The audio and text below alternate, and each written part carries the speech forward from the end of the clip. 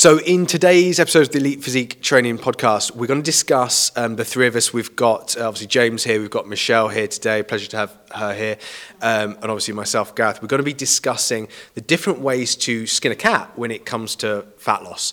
So we're all coaches, we'll work with different people. James, what are we going to say? It's also a pleasure to have me here as well. It's a pleasure. Of course, it's always a pleasure. The thing is, mate, I see you all the time. Like, I only saw you like 2 days ago. Exactly. Like, we were sat, for a whole day in a seminar on bikini competitors, watching posing for a whole day together. Exactly. So and sat there eating cream and rice together. So it's one of those things. But no, so obviously we're discussing different ways to skin a cat when it comes to fat loss and different approaches that people take, as well as ourselves as well, and how we do things. So we're going to break things down very, very simply, and we're just going to start talking about cardio, really. So James, let's talk about what you do yourself with regards to cardio, what you like for yourself, what your current approach is, what your approach is around kind of prep.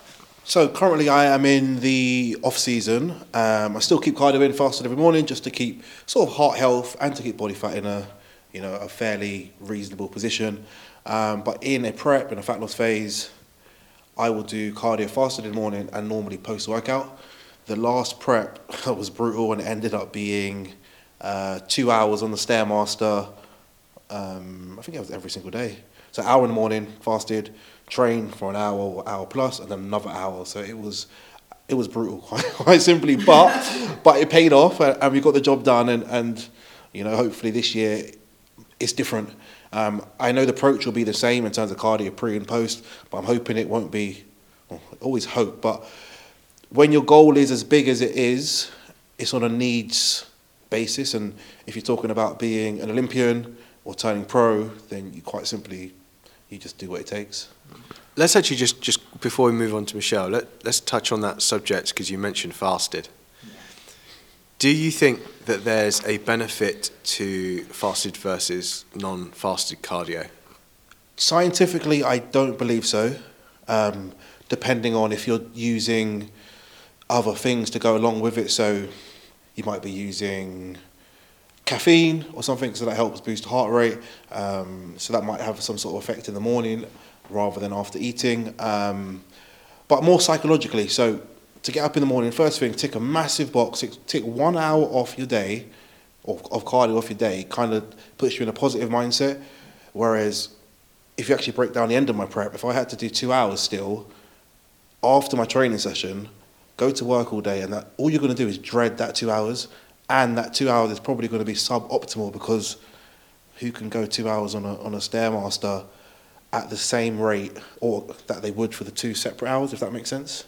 Yeah, I suppose what we're talking about is what does the science say versus real world actually skin in the game, feet in the trenches, although I hate that comparison, but you're actually doing it and how your mindset changes around that. Because I suppose if you looked at the science, you'd be like, well, you know what, there's no benefit to me doing fasted, so I won't do fasted. I'll do my 2 hours at the end of the day and it'll be absolutely fine. But from a mental perspective, you're in a much better space if you're able to split that down, higher quality of output when you're doing it as well, aren't you? Yeah, exactly that. And you have to look at people's lives in general, even myself, because that's what we're talking about. But I have a child, so for me to get home in the evening or to spend an extra 2 hours in the gym of cardio, let alone the training, takes away valuable family time.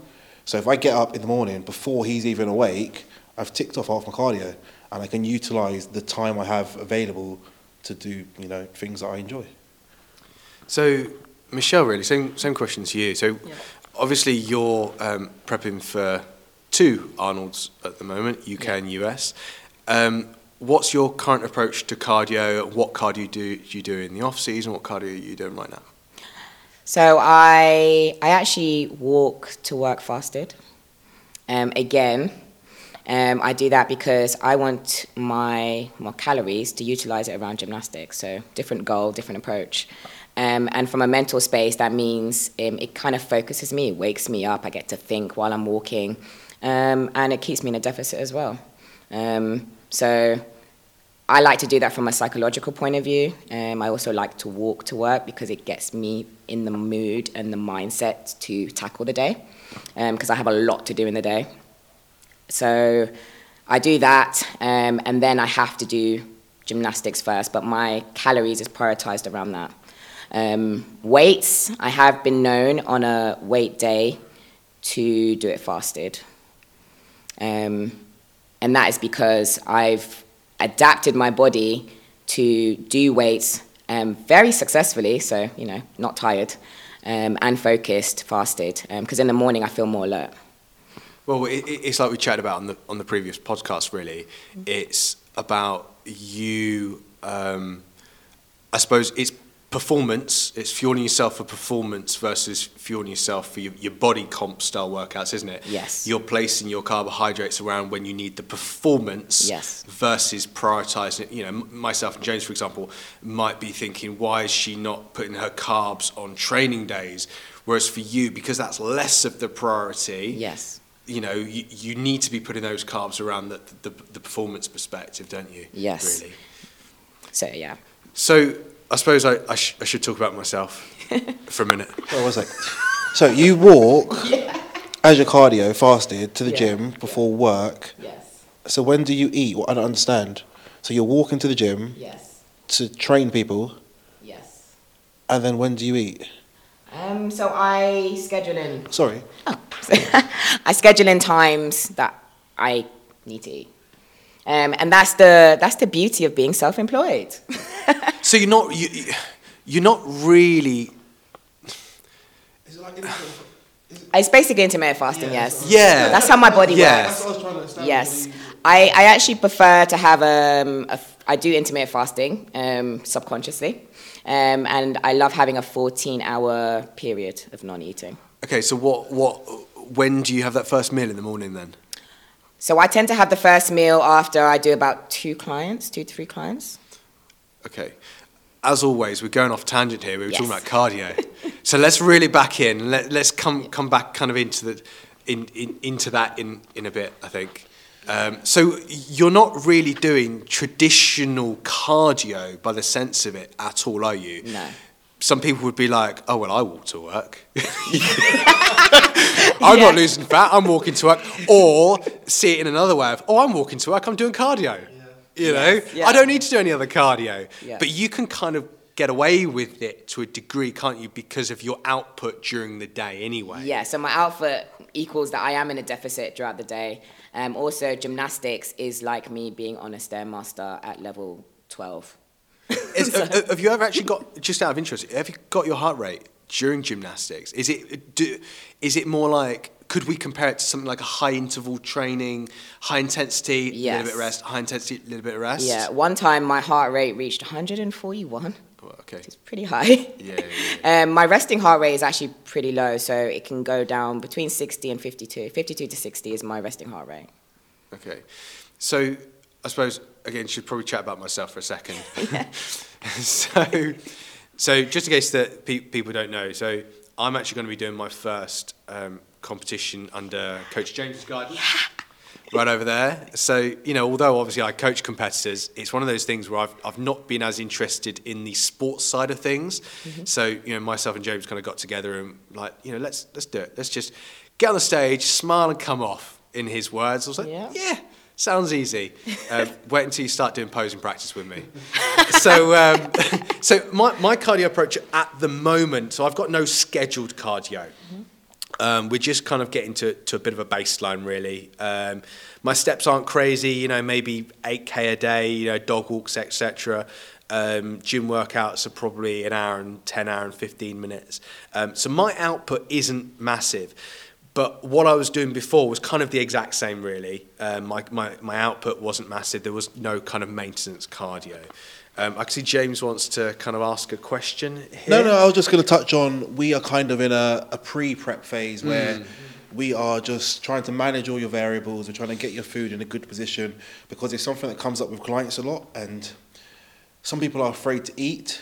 So you might set up a plan. And I always like to start with calories as high as possible because then that gives us the wiggle room to move down. If a client comes to me at, 1,200, 1,400 calories, and they want to diet and lose weight, and they're at 1,400 calories, and I keep it there, then what do I do next? Yeah. I drop it down to 200 calories, 300 calories. We're now touching, the 1,000 calorie mark, and how likely is a lifestyle client to adhere to that sort of training plan, to that sort of diet plan? So the most important thing is kind of adherence. So if we can prepare you or any client ahead of a fat loss phase, then that's what we try to do. I suppose a large part of you is understanding me as well. We're in a similar situation that our little boys are, I think, probably 3 months apart, I think. We both understand the struggles of having a 2-year-old. And what your day can look like and unpredictability. I've just last night, I think I was up at 11, 12, 2, 3 and 5, I think last night. And then he was in our bed.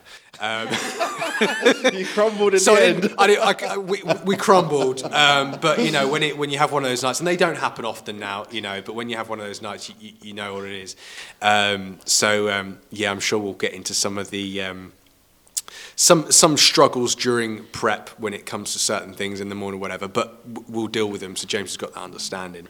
But the way I have prepped for a photo shoot myself in the past is I'm big on walking. I've got the time during the day, so I don't mind on a treadmill for 40 minutes, an hour, a brisk incline walk on a treadmill. And then just being super simple and maybe just increasing my output via that way over a course of 10, 12, whatever weeks and doing it that way. Resistance training always stays the same. Steps outside of that always stay the same. While I'm on a treadmill, I'm on my phone. I can do work while I'm on it. So I don't see it as wasted time because I can do work on my phone, etc. And for me personally, I've always been a bigger fan of the lower intensity side of cardio and doing that. That's for me personally. That's not necessarily how I program, but that's how I've typically got in shape from a photo shoot perspective. My guess is with you, it might be a little bit different. It might be a little bit more maybe aggressive, different styles of things. But that's how I have personally done it in the past. So I think I'm fairly similar, as in personally I've been given a large step counts and it's gone 14, 15k and that takes a lot of time. I would rather, you do 6k roughly in an hour. So to do 15k is, 2 and a bit hours, nearly 3 hours. I would rather have my set 2 hours on the Stairmaster. I know that's the time. I know my heart rate target, and then I have a lower step count during the day. But I know certain people are different, and it comes down to understanding, I guess, you as an individual or your client as an individual, because depending on their work, their life setup, maybe they are outside. So when I used to be a PE teacher, so I was outside. So I would teach football, for example, and I'd be walking around the outside of the pitch. I would walk across the pitch and I'm referee and whatever, and that'd get my step count up. But now, where I'm a full-time coach, online coach, I'm sat at the desk for large chunks of the day. As glamorous as coaching may seem, you are just stuck at the computer, typing away and looking at check-ins and giving responses to people and creating programs. So it's not as feasible to go out and do 15k. But like I said before, if that's what I'm told to do, then that's what we do. And that's the way I'm approaching it. I think what we all want as coaches is just for a client to be coachable. I suppose the advantage here with me is that I understand it from that perspective, and therefore with James, I'm like, just tell me what to do and I do it. And the advantage with having James coach me as well is that I literally do not have to think about anything. I just open up the app, do what I'm told for that day, tick the boxes, etc., and I'm done. And then that means that outside of that, I can focus on the work stuff I need to get done, the other boxes I need to tick during the day. So I'm not stressing so much or questioning what my workouts should be and whatever. It just makes it super easy as well. Yeah, I completely agree. I think that kind of moves us on to the next point, which would be, what is your approach to sort of training in terms of, let's say you've come out of your off season and you're going into your prep or your fat loss phase with a client or whatever it is. Do you now go from, I was doing 10 reps, do I now do 20 or what do you do from there? Well, again, we utilize pretty much the similar approaches. I like to start on my highest calories so that I have some room or some scope to go down to in order to be in that deficit and in order to, look the way I'm supposed to. So I tend to just, in my, I should say, maintenance phase, because I don't need to build anymore, so this is another topic we can go into. So my maintaining calories, for example, is like 3,000, but I will diet down on 1,500, for example, on my lower days. I think I got 2 last time. So that gave me a whole scope. And again, I do the same when it comes to cardio. So at the moment, yes, I'm not on the treadmill, but if I need to, I've got that extra variable to add it in. So I do that as well with my clients.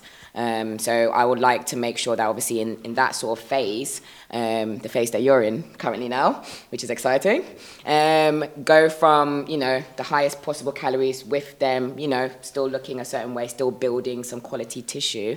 And then we have some room to maneuver, and we can add in, different cardio as well.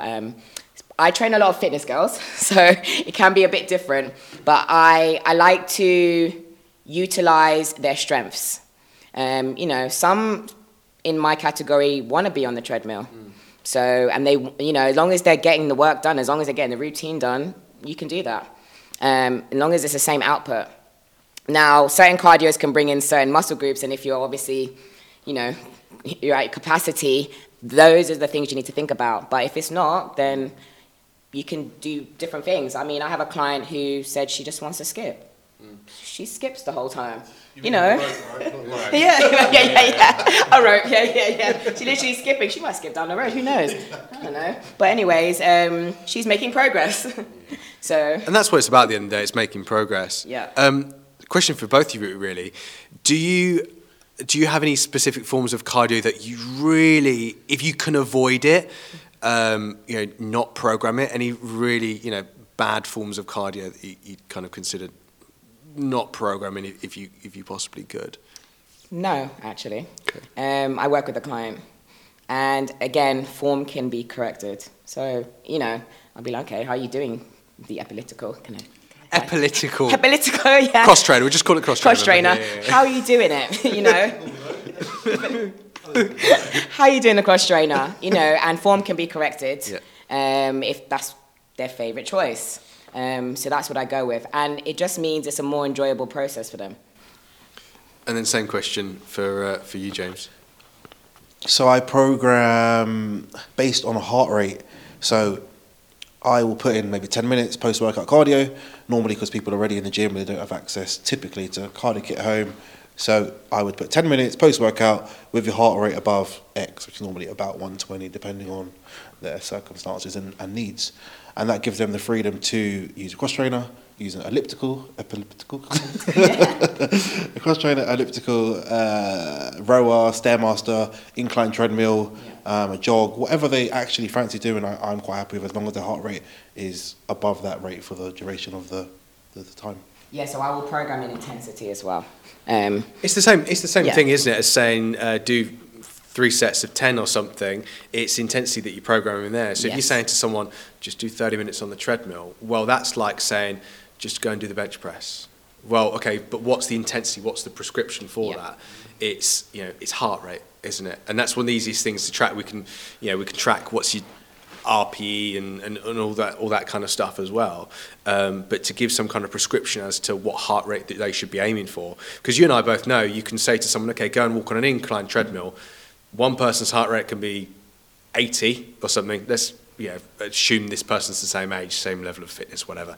One person could be doing it at 80 and be like, oh, this is easy, prep's going easy, blah, blah, blah. Next person could be like, like they're trying to run for a London bus and their heart rate might be 140 when they're brisk walking on an incline treadmill. I've actually got a slightly different take on the cardio thing than you guys. So although, yes, for me it's about intensity, I prescribe the heart rate intensity that they want to aim for.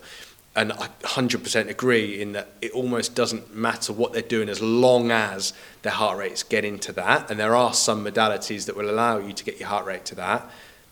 I'm not a fan of running. Yeah. never program it. That's probably the one thing I never program. And I can see the argument of it's easy to get your heart rate up, etc. It's more time convenient than, say, brisk walking, which is on the same piece of kit, etc. My argument against running for people is the joint load, the joint bearing, okay? So those impact forces that are happening when you're running and how that can impact in on everything else that you're doing. So if I can, I try not to allow people to do any running forms of cardio simply because I'm trying to factor in the rest of their training. So I'm not kind of taking them too far into not being able to recover as easy. Hence why if someone wants to run, I would say, well, can we get away with a brisk incline walk on a treadmill? So I think, go on. To be fair, I actually don't schedule in run either for that actual fact. However, I will schedule in, let's say, a fitness person or competitor, brisk sprints or sprints. Yeah. But there's short outbursts that I will factor in, but it's not. If they're going to do something for a long period of time or duration, it won't be a run. It's that repetition. Yes, it's the repetition. I think it's 10 times body weight forces coming through your knees, I think, when you're running, and for that period of time. So for me personally, it's something that I try to avoid programming. So I find with a lot of lifestyle clients and health enthusiasts, they enjoy to run.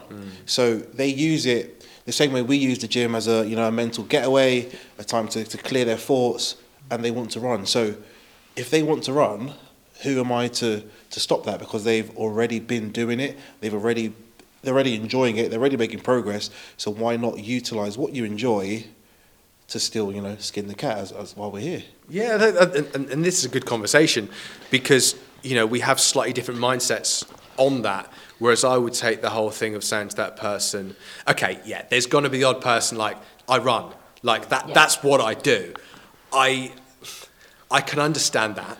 I suppose I'm also coming from the point of view of I don't get those people. I would give that person to someone else. Yeah. They're probably not a good fit for me. Yeah, I find if you are competing, to be honest, I try to avoid the Stairmaster for as long as possible because I think you might have touched on it earlier. Gym performance is key. So if I'm going to hammer you on the Stairmaster or running, and it's going to affect your gym performance tomorrow and the rest of the week, it's counterproductive.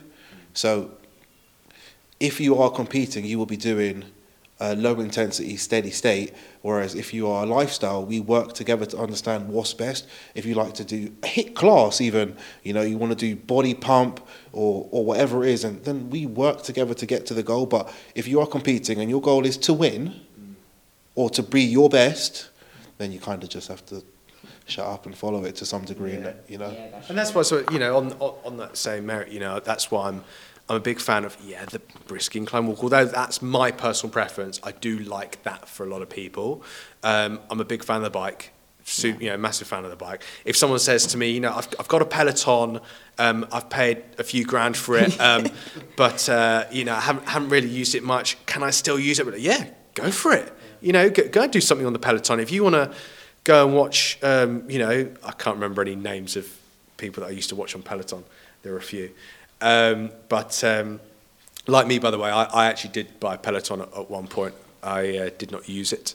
I actually used it as the bike without turning on the program. Well, I'm going to be honest here. Yeah. I think it's technically illegal, so I probably shouldn't be saying this.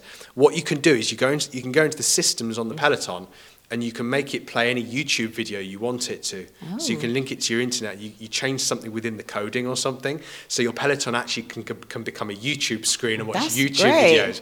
You're obviously not meant to do it. You go into the system settings.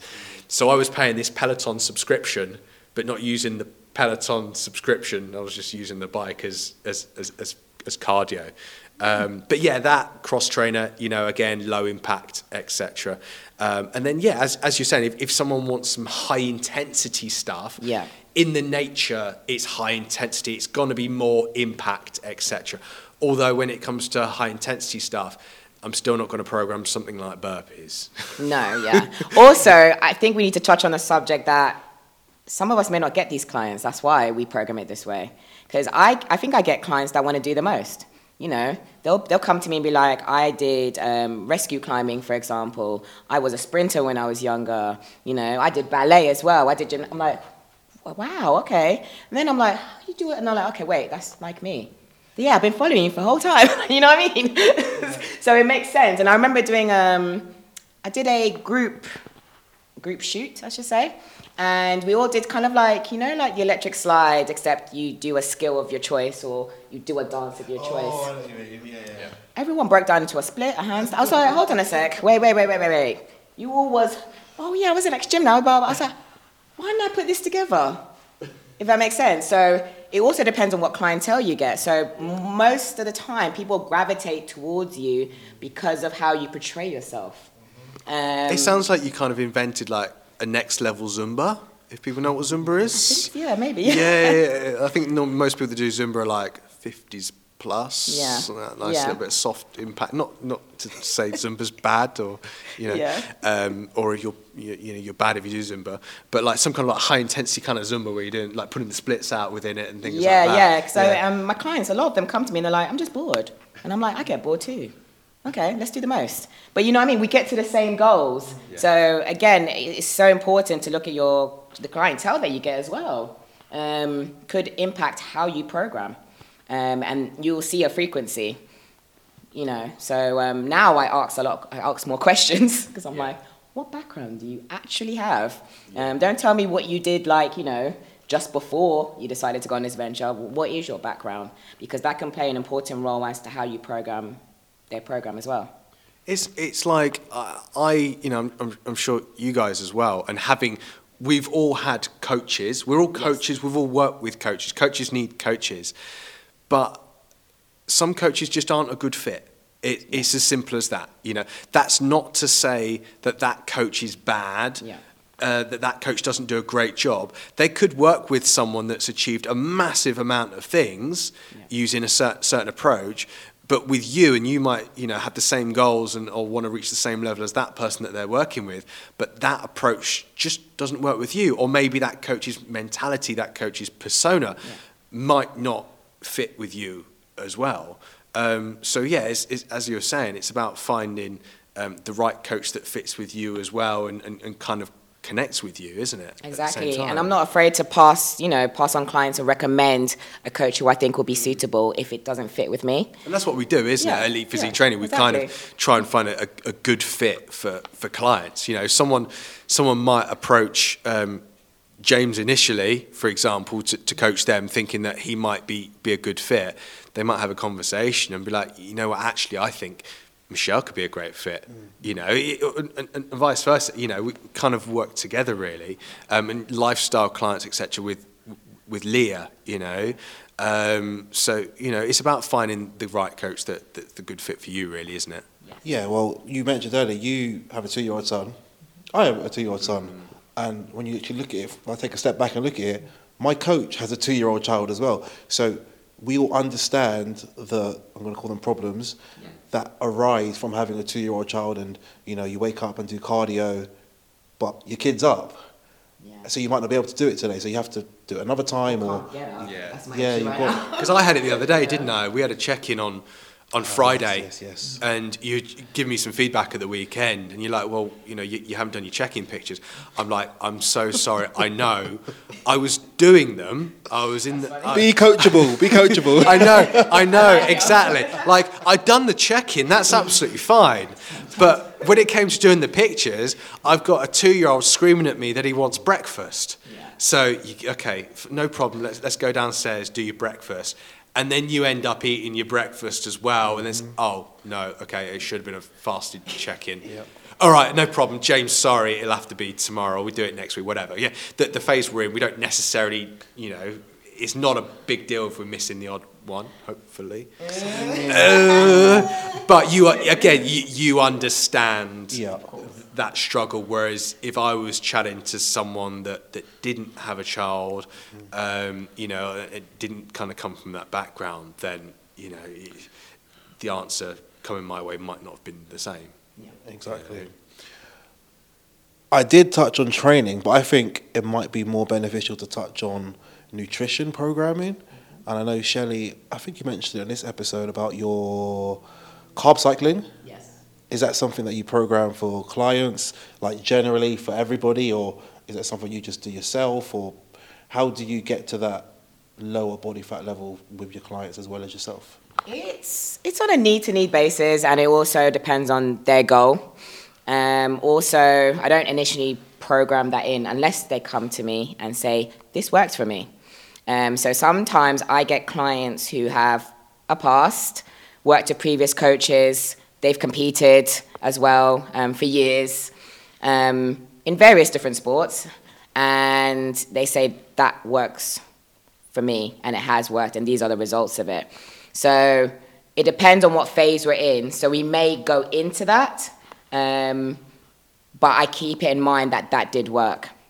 But if we are on track, in the way that it's been programmed, they're loving what they're doing and they're going towards their goal, then it may stay that way. Because we've discussed this before in Private Henry Jones, meal plans versus tracking. Mm-hmm. Benefits, considerations, which one's quote unquote best, so I'm just going to give my experience with you to start off with. So traditionally, I have tracked everything, okay? I've had someone set the macros or set my own macros, whatever, tracked it. Don't get me wrong, that is not if it fits your macros. That's something slightly different. That can be something to the extent of, it's fine eating pizza and egg whites for the rest of the day because it fits my macros. So we're not talking about that. We're talking about nutrition quality is already good. But I'm already eating the exact same things, but I'm tracking my nutrition throughout the day. But each day might vary in terms of what I might eat, and it's a bit more flexible versus right now I'm on a meal plan, which, by the way, I'm loving. And basically James has set me up with, he's looked at what I currently eat, tried to fit those within the macronutrients that obviously he's set, but it means that each day obviously I wake up and there's no question, it's like, that's what I eat for breakfast. Cool, no problem. That's what I eat for lunch. That's what I eat post-workout, whatever.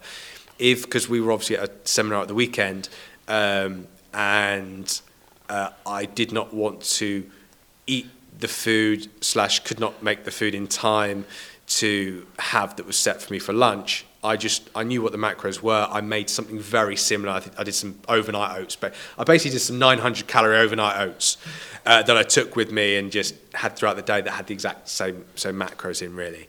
So that's kind of my personal experience, how as a client, I suppose, of yours goes. Just give me your thoughts, really, meal plan. What maybe your own experience with how you've done things as well? So I think I know it comes down to an experience level of the client in question. So if I give some people macros, they're unable to, I get messages, I can't fulfill my protein intake because I don't have enough fats left, or I don't have this left. And it becomes this stressful process. And I think by removing that for inexperienced person at tracking their calories and macros, it just makes life a little bit easier. It allows the client to, I always suggest meal prepping. So I advise maybe on a Sunday or a quiet day in the week, you cook a batch of chicken, you cook a batch of rice or whatever it is you're having, and you just divvy them out and you put them in the fridge, because you're less likely to go to McDonald's when you know there's the chicken and rice in the fridge, weighed out and ready to go. But when you're a bit more experienced, like yourself, even myself, like especially in the off season, I do have a meal plan.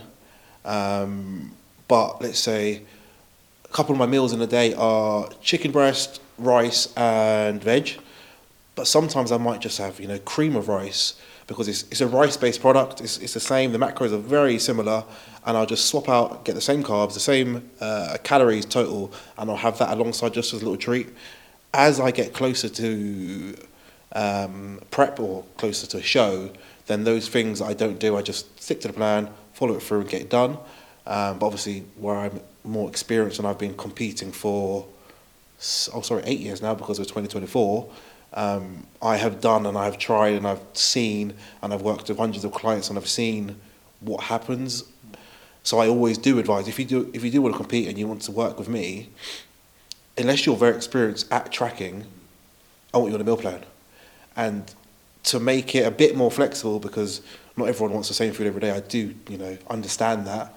I will maybe put in the option, so a meal plan might have 100 grams of chicken breast, but it might have the option or 100 grams of turkey breast or 140 grams of whitefish. The rice might be 100 grams of rice or 150 grams of raw weight potatoes. And you're going to get very close macronutrients from that. So I rambled a bit. So no, so Michelle, like. I mean, you just said everything in my head. I pretty much do the same thing. What do you do yourself at the moment, and does that change in the phase that you're in at the moment versus like your off season? Do you just wing it in the off season? I've always been on a meal plan. Yeah. I'm very structured. We know this. Yes. Why are we not surprised? Yeah. But with options. So, and again, I have a coach and she knows that I am highly experienced, so she trusts me, if I wanted to, I could flex my macros, and I've given the choice, but I don't want to. But I would, however, plan to flex my macros. That works with my brain. And I've noticed with a lot of clients that come to me, it's the same sort of vibe. So they prefer meal plans, but with variety, or I will set them a structured meal plan and change it up when they're ready. So I'll be like, are you ready for a change up? Are you okay? Are they bored? And that keeps pretty much everyone happy. And that way they don't have to think. A lot of people don't want to do the thinking, or they just don't know how to do the thinking. I've had, one person say to me she was on tracking, for example, but she said she just couldn't get her head around it, and it was so stressful that she just didn't stay on plan. So just removing certain variables, unless someone is adamant about it, I will set a meal plan straight off.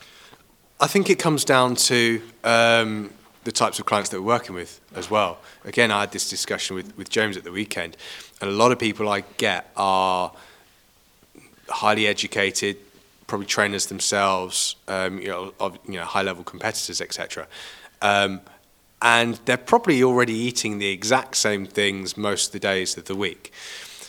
They understand what a macronutrient is. If we're to ask someone off the street, they might think a macro is a style of fish or something. But they understand what protein, fats, and carbs are, etc. They understand tracking. They understand changing things. So I tend to go down that flexible route where I look at what they're initially eating. So it's like, okay, what does your current nutrition plan look like? What do your current macronutrients look like? 9 times out of 10, the person that I'm working with already knows that.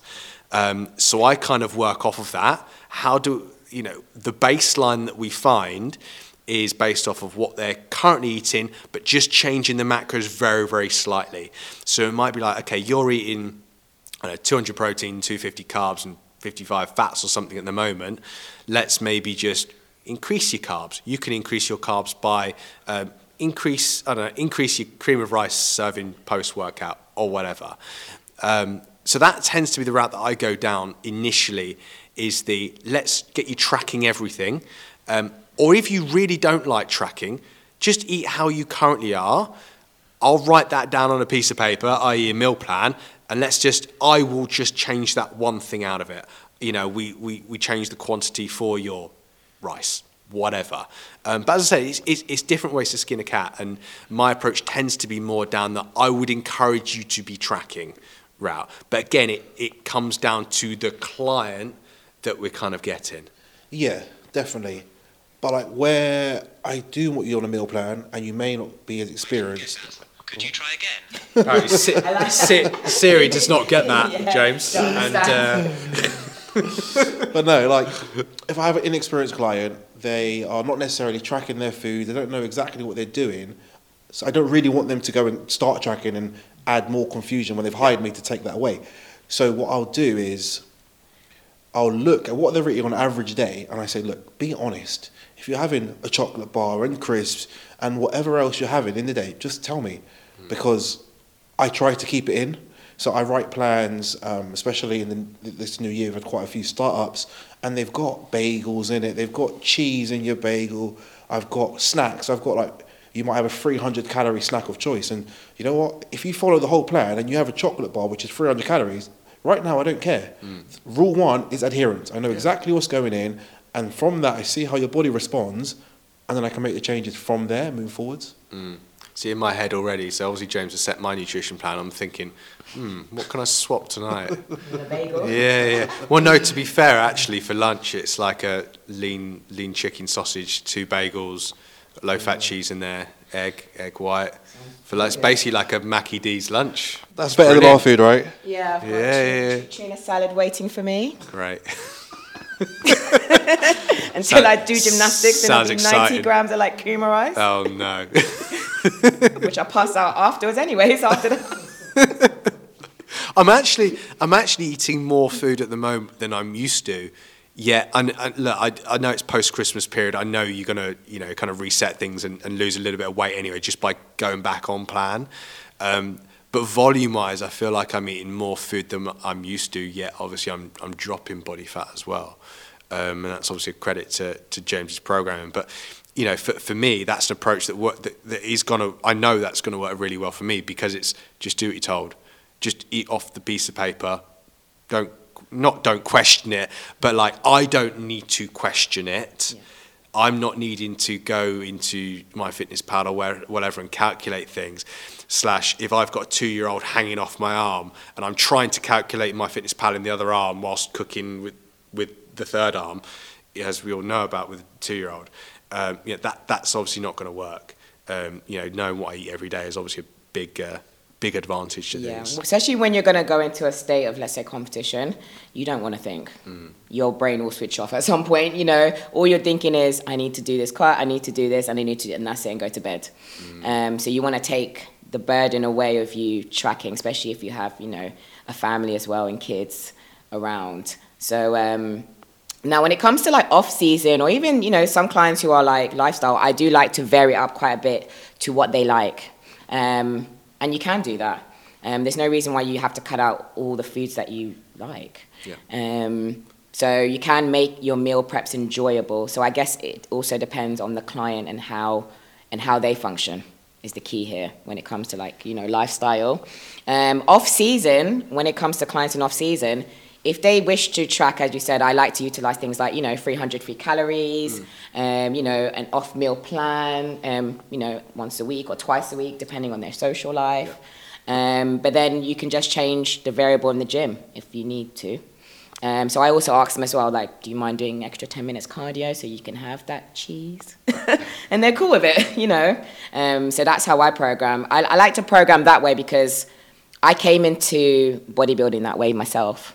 And I've noticed that's the clientele I get as well. So question for both of you, and it's a question about yourselves and what you do as well as like what you recommend with clients. How do you approach the question, because it always comes up, James, can I have a cheat meal? James, can I have a cheat day? How do you kind of approach that question? Does someone deserve a cheat day, etc.? What's kind of your thoughts on cheat days, cheat meals, etc.? I'm sure we're probably the same, but there is no such thing as a cheat day. That's not a thing. You might be off plan. Yeah, you've just. But I do hear that. You do hear that, like cheat day, and that just means put as much calories in as you can fit because you're allowed to.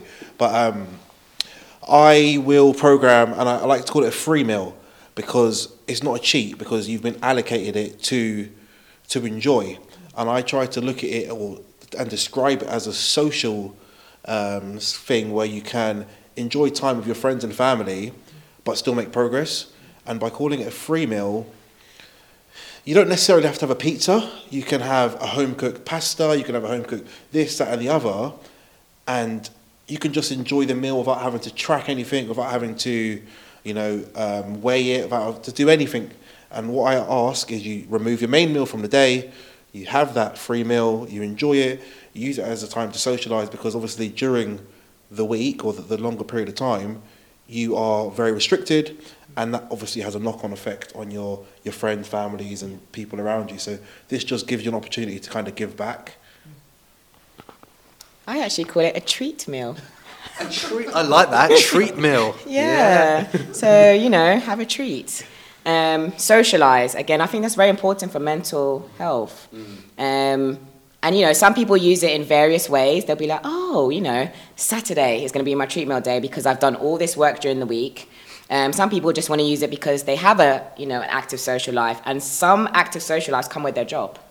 So again, I utilize the same sort of method. I would say remove your main meal if you need to go out and socialize.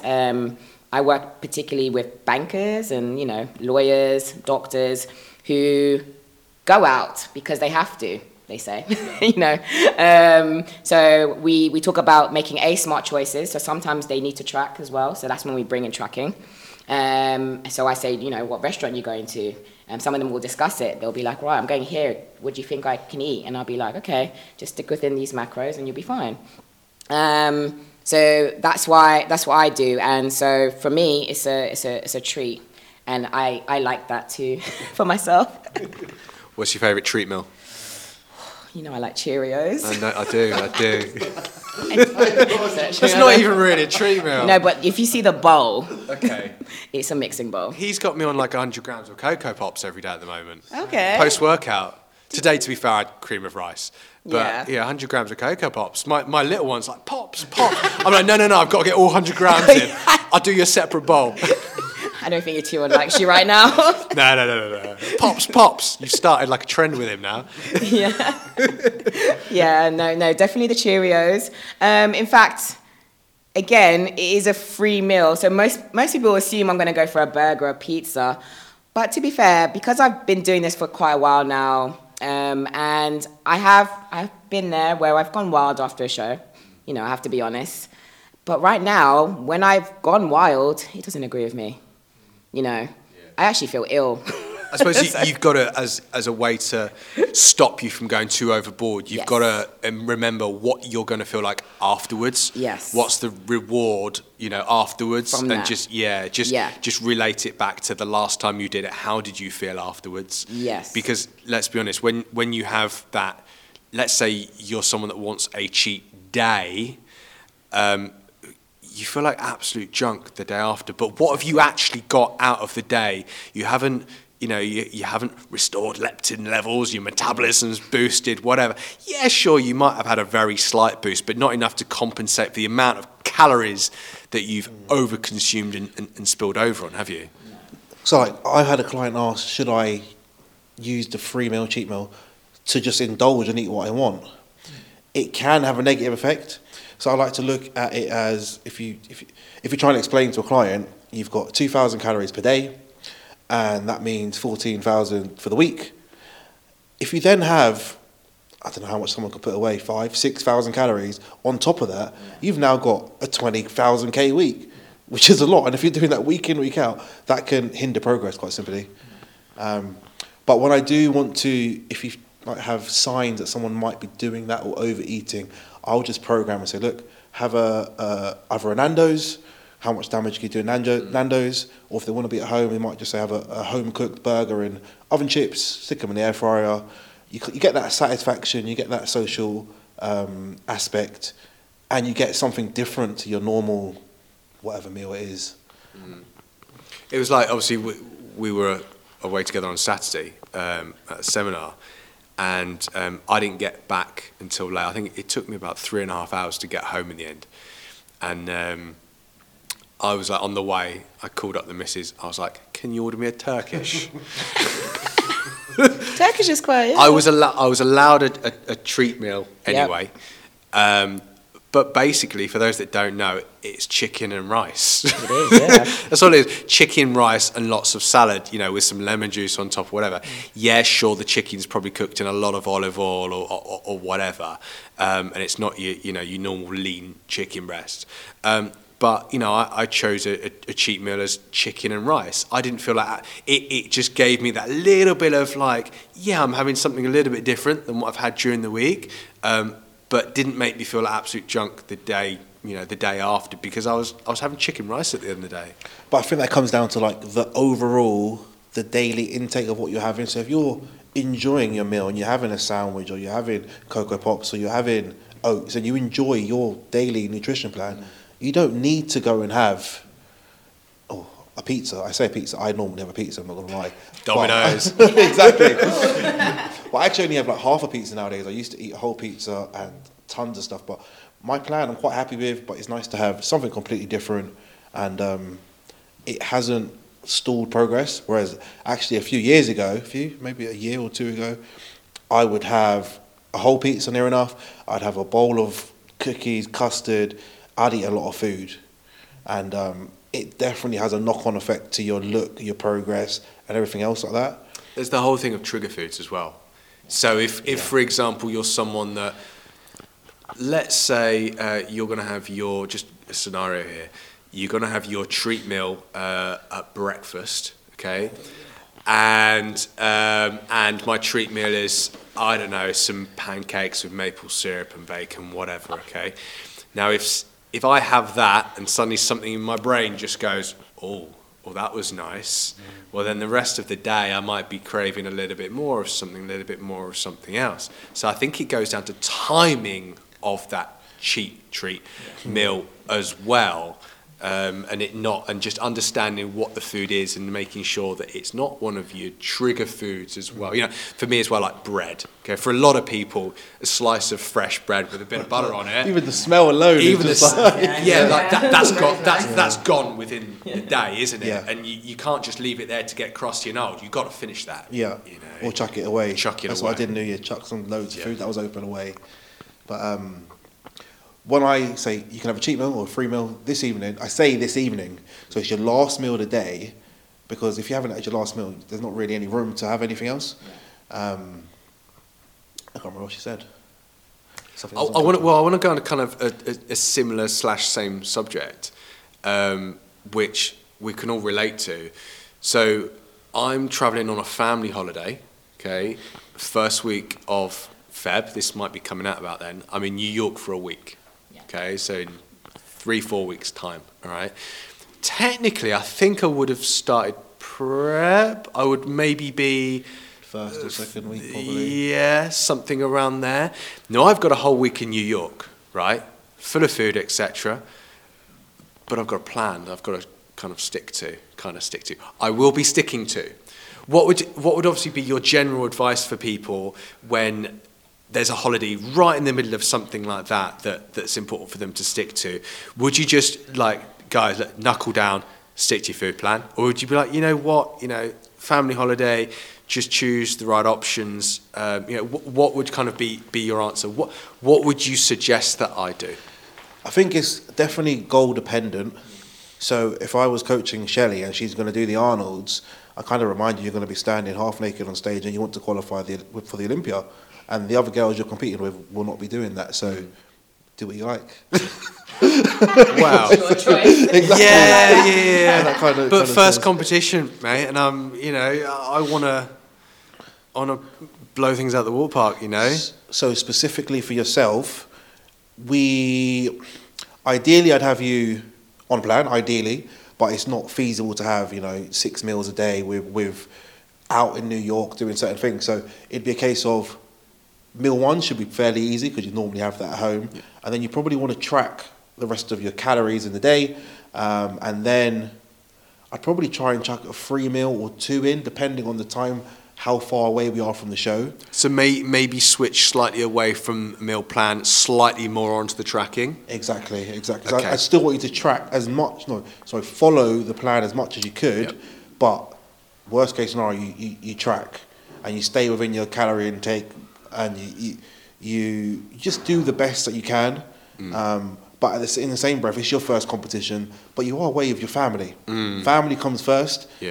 Obviously we do have a show plan, but worst case scenario, we are a week or 2 behind. So we delay the show a week or 2. Yeah. We're not going to showcase something that's not worthy, but memories last forever. Yeah, that's a good point. Wow. The way I've structured things is I've purposely booked a hotel where I can do my own breakfast. Yeah. I'm not eating off of the, pick your food, whatever, off the counter. I will take the current food. I have Kodiak power cakes, waffles for breakfast, egg whites. I will have the exact same breakfast every day. already discussed with the family that lunch, and the way I sell this to the missus as well, we can keep it a cheap holiday. So we'll make our own lunch as well, you know. Nice, yeah. And then for dinner, obviously for dinner or lunch, one of those meals we'll probably have out. But she's relatively healthy anyway. We're not going to be going down, I don't know, and having pizza and all that kind of stuff. Although maybe there might be a slice of New York pizza or something in that. But again, we'll be picking restaurants where there are actually choices. Even if they're sometimes, like when I'm traveling, I like chain restaurants. Yeah. Wagamama's, for example, Nando's, for example, where you can keep those calories down, you can focus on protein content, etc. Yeah. So that's kind of the way I'm working around things as well. I've already scouted out all the local gyms. I will not be off training plan whatsoever. Yeah. The step count as well, something to account for. The step count will probably be higher than what my normal step count is. So that's going to somewhat compensate for a little bit as well. Yeah. I will be on plan. But as I said, just kind of gauging what advice you'd normally give to people. I would say make smart choices. So I switch more again to tracking. Now, when I compete, I travel internationally, and I travel for hours. And it's one of those things where I can't necessarily stay on plan if I can't take my food through security, you know. So I try to prepare my clients by making smart choices, you know. We might do some sort of research together. They like that, actually. They like to give me, you know, the options that they may have, and we put plans together that they could adhere to. And also, it also depends on where they're going. And, you know, I also have clients who travel a lot for business. You know, I have one client, she's away every week. So we have to plan. So I think the key to this is planning, but still enjoying yourself. Because I'm all about fun. I've told this in my interviews before. I will not compete if I don't have fun. If I'm stressed out and I'm just getting things done and I'm not enjoying this process, I will stop. So I try to do that same experience for my clients. And as you've touched on, memories are precious. You're not going to get certain memories back as well, but you can make smart choices. Any more to add, James? I think people, because you touched on going to restaurants and eating out, which is, you know, it's enjoyable and it's social and it's nice and you have to make smart choices. But people need to factor in that the restaurant, their main job is to make you come back. And to make you come back is to cook your steak in butter, is to cook your chicken with extra oil.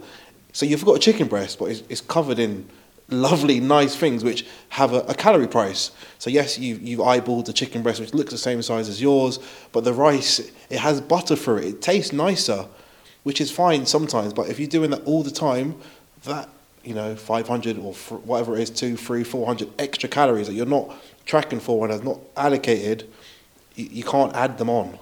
You can't see them in your, you know, in your training plan, in your nutrition plan. I have a simple solution to this, and I do this all the time. I ask. I literally ask everything, and I tell my clients the same. I say to them, what do you make this chicken breast with? And to be fair, the States, some countries may not be, you know, but you can always ask, and they have to tell you what is in it. But in the States, they've always substituted. They've always cooked it in the way I've wanted it to cook. So you should just, you ask what are they cooking it in. Yes. You can ask what you want them to cook it in as well, yeah. You can have like a bottle of One Cow spray. Yeah, exactly. Can you give that to Chef, please? Yeah, because at the end of the day, their aim is not only to... It's to make you come back. Exactly as you said. Make so you come back. Keep So you happy. If you're happy with your plain chicken breast, I mean, it's costing them less money. I'm willing to pay the same amount of money, you know, without the butter, without the extra hummus on the side, you know, without anything. So to be fair, you're winning. Not me. Exactly. Well, I am, but you are. You are. Yeah, it's exactly. a win-win. Win-win situation. So I think we could probably talk for a very long time about this subject. We've literally just touched on cardio and food. I think it'd be a really nice idea just to kind of, for some people to have some takeaways about, no pun intended with takeaway, with food, our favourite like food hacks, some things that we do during prep. And I'm going to start off by just being like so simple, so boring, like buying packets of pre-cooked rice. little things like that we do that you know the average person might not think about doing, that might save you guys time in how you do things. So my thing at the moment is, as I said, buy pre-packaged rice, chuck in the microwave.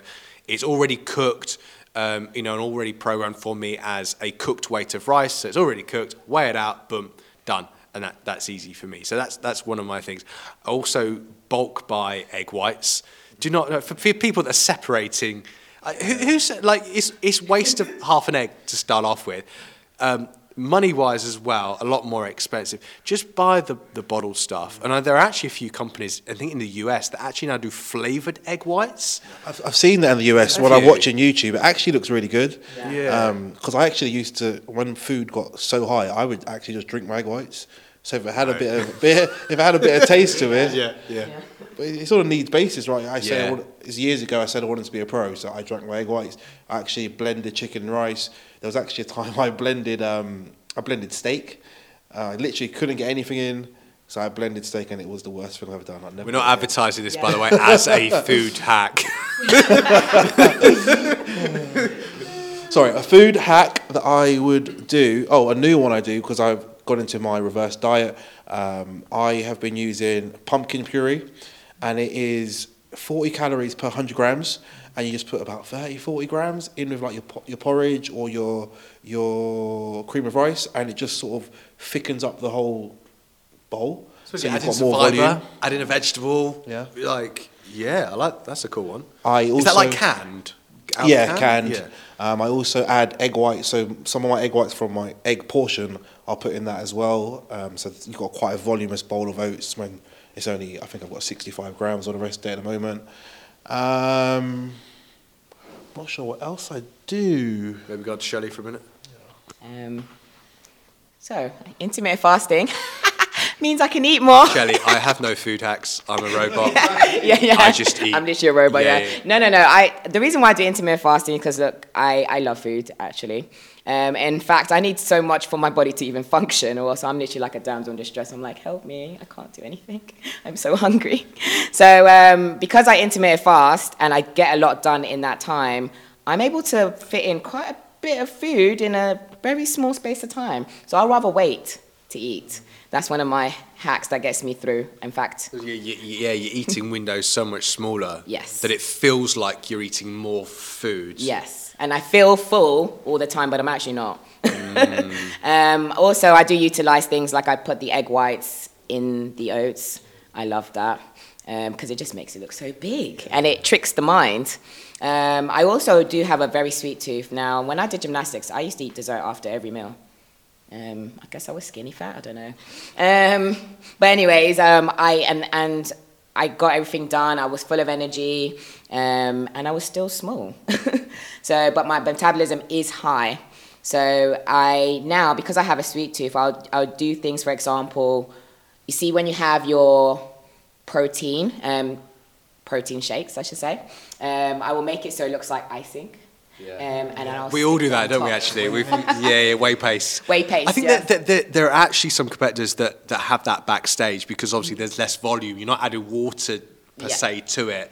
You're having whey protein paste instead of having to neck your protein shake. Yeah, concentrated, yeah. If there's obviously long period of time between actually going on stage or whatever, or between. Yeah. That good old whey paste one. Yeah. But yeah, that's another good one actually because you can have it as icing on top of icing. Icing, yeah. On top of your, I don't know, your cream of rice, Yeah, of or even whatever. rice cakes. I put it on my rice cake sometimes. I'll just make a whole paste that it might, within what I'm supposed to have, I might just put it on everything. And then I'm in sweet heaven. That actually So reminds they me say. of another one. I don't know whether you guys use powdered peanut butter. Yes, I have powdered. No. So like I normally get like the PB2 one. Yeah. You add water in there. Basically, it's just the fat taken out of the peanut butter, isn't Yes. it? Yeah. And dried. So you can make that into your paste. So it's like peanut butter.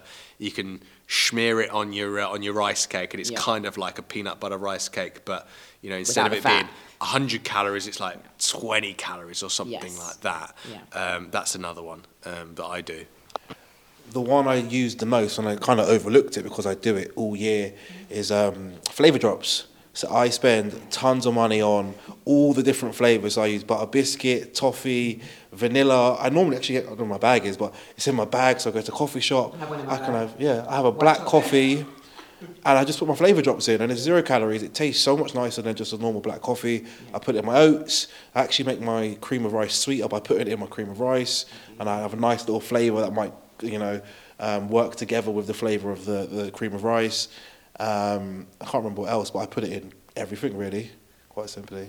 I've done that actually before with the whey paste we were talking. So I tend to always buy a vanilla flavoured whey, just because you can add it to anything and whatever, and then use flavour drops to make it into whatever flavour I want. Especially like a lemon flavour drop, so it's almost like a lemon icing, and that works really well on like a cream of wheat or cream rice or something like that. You could put white chocolate in there, whatever coffee flavour in there. So you've kind of got that neutral protein, and you can make it into any flavour. Whereas if you get a strawberry flavoured protein powder or a chocolate, you can chocolate mint or whatever.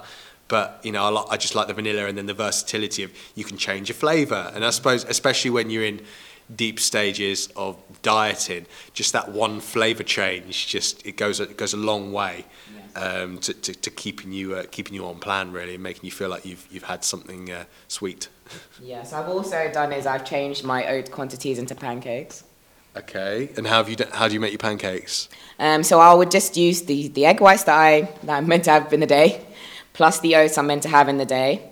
And then I see wherever else I might at that time have blueberries. It depends on where we are in the prep, or how far out we are. So I would use the quantities and make some pancakes with it. Again, that would trick my brain into thinking, oh, I'm eating something sweet, and then I'll use the paste and put it on top, and then add maybe some flavor drops. Or put some PB2 on it, depending on how I feel that day. And then I feel pretty satisfied, and I'm like, okay. But it's just the same food I'm eating anyway. It's just mixed up differently. Let's, because it kind of covers the food hacks thing as well. Let's talk about poverty calories, right? Yeah. You've got no calories left at the end of the day. You're super hungry. What do? Not eat? Lettuce? Cucumber? I have tea. Okay. I fill up on tea. Also, for example, in gymnastics, if I've eaten all those calories and I'm still EEAs. Like the flavor, so it's like a fruit squash kind of. Yes, flavour. Okay, yeah. I also ice it, so it's like a slush puppy. Nice. So I'm literally like so cold. I'm like, oh, okay, and then you know what I mean? I'm not thinking about it anymore. Because you can make Jello out of Yes. EAAs or BCAAs, whatever Exactly. you're using as well, can't you? Gelatin, well, gelatin is just protein. Yes, yeah. You can make that yourself if you've got the time for it. Yep, as well. I've done that as well, and I've added blueberries to it. Nice. Yeah, and then I usually just look at if I get that bored on a prep, because it does get boring, I utilise what I have and think, what recipes can I make?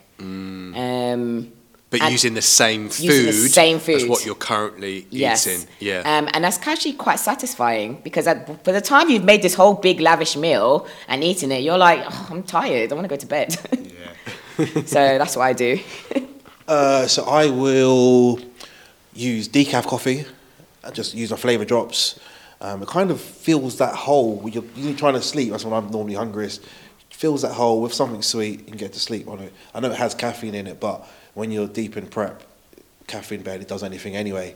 Or I'll have a Pepsi Max, a Diet Coke, low calorie fizzy drinks, provided they're fine for me digestion wise. I do pull them towards the end just to be safer than sorrier.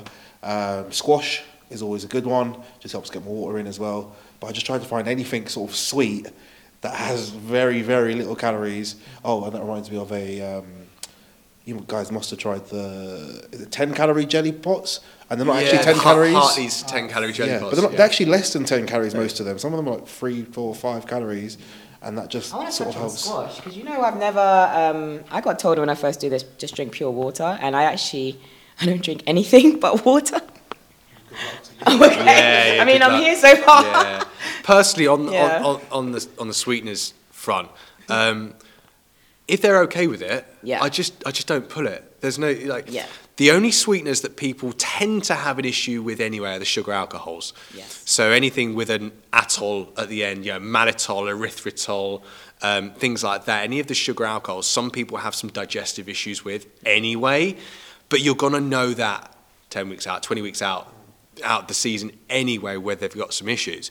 So I tend to just say, look, if you're okay with sucralose and aspartame, whatever, sure, keep it in. So, you look at EAAs, most of them tend to be sweetened with sucralose, I think, if I remember rightly, anyway, which is a sweetener. So, are you going to benefit by pulling that out? Unless you've got issues with it, keep it in. That's the way I see it anyway. I've seen people, I hear it all the time, my last coach told me to pull out chewing gum. Well, do you have an issue with chewing gum? / how much chewing gum are you eating? That's the question. To get that much air inside. to have a problem. Well, you said it there about air in your system. Because when you chew, you can get that bloatedness. But I did find myself, I think it was last year or maybe a few years ago, and I'd buy a pack and walk home, which was like 10 minutes, and you chew a bit, spit it out, chew a bit, spit it out, chew it out. It's like, you know what? Every prep from now on, I don't touch any gum. Because once you don't have it, you don't miss it. But once I put it in, it's like, I need it all day. So the bloating potentially, but as well as just the addiction to it, I try and stay away. So I think, guys, there's so much we could talk about anyway. I don't know how long this one's been going for, but we were actually going to kind of cover more subjects than this. But as always, we've spoken about just a few things, and probably it's going to be an hour long. So should we just let's round it off there. Any kind of closing thoughts that any of you have to what we've spoken about today? I would say, if you feel like you're not enjoying the process per se and you want to enjoy it more, speak to your coach. And there's so many options and recommendations out there that could be utilized to get you to the goal that you want to get to. There's many different ways to skin a cat. Yes. Exactly. So try not to compare what you're doing with someone else, because you might say, oh, this girl's got no cardio and this person's got loads of cardio and this person's eating that much food and this person's having a cheat meal. Everyone requires something different to get to their best. So just stay in your lane, focus on what you're doing, and openly communicate with your coach, and that allows them to create a plan that works best for you, your lifestyle and everything. But we as coaches can't adjust things if we don't know, we don't understand. So just be open and hit us up, Elite Physique Training. Anyway, guys, thank you for joining us on today's podcast. Remember to subscribe, depends on obviously where you're seeing this. Make sure you give us a review, honest review on Spotify and Apple. And any questions that you want us to cover in future podcasts. Actually, this podcast is based off a question that we got on a previous podcast. So we do obviously, address things. We do see everything, and we do respond to them as well. So any questions you've got or any certain kind of topics you want us to all discuss, then just drop them in the comments. But thank you for joining us, and we'll see you on the next one soon.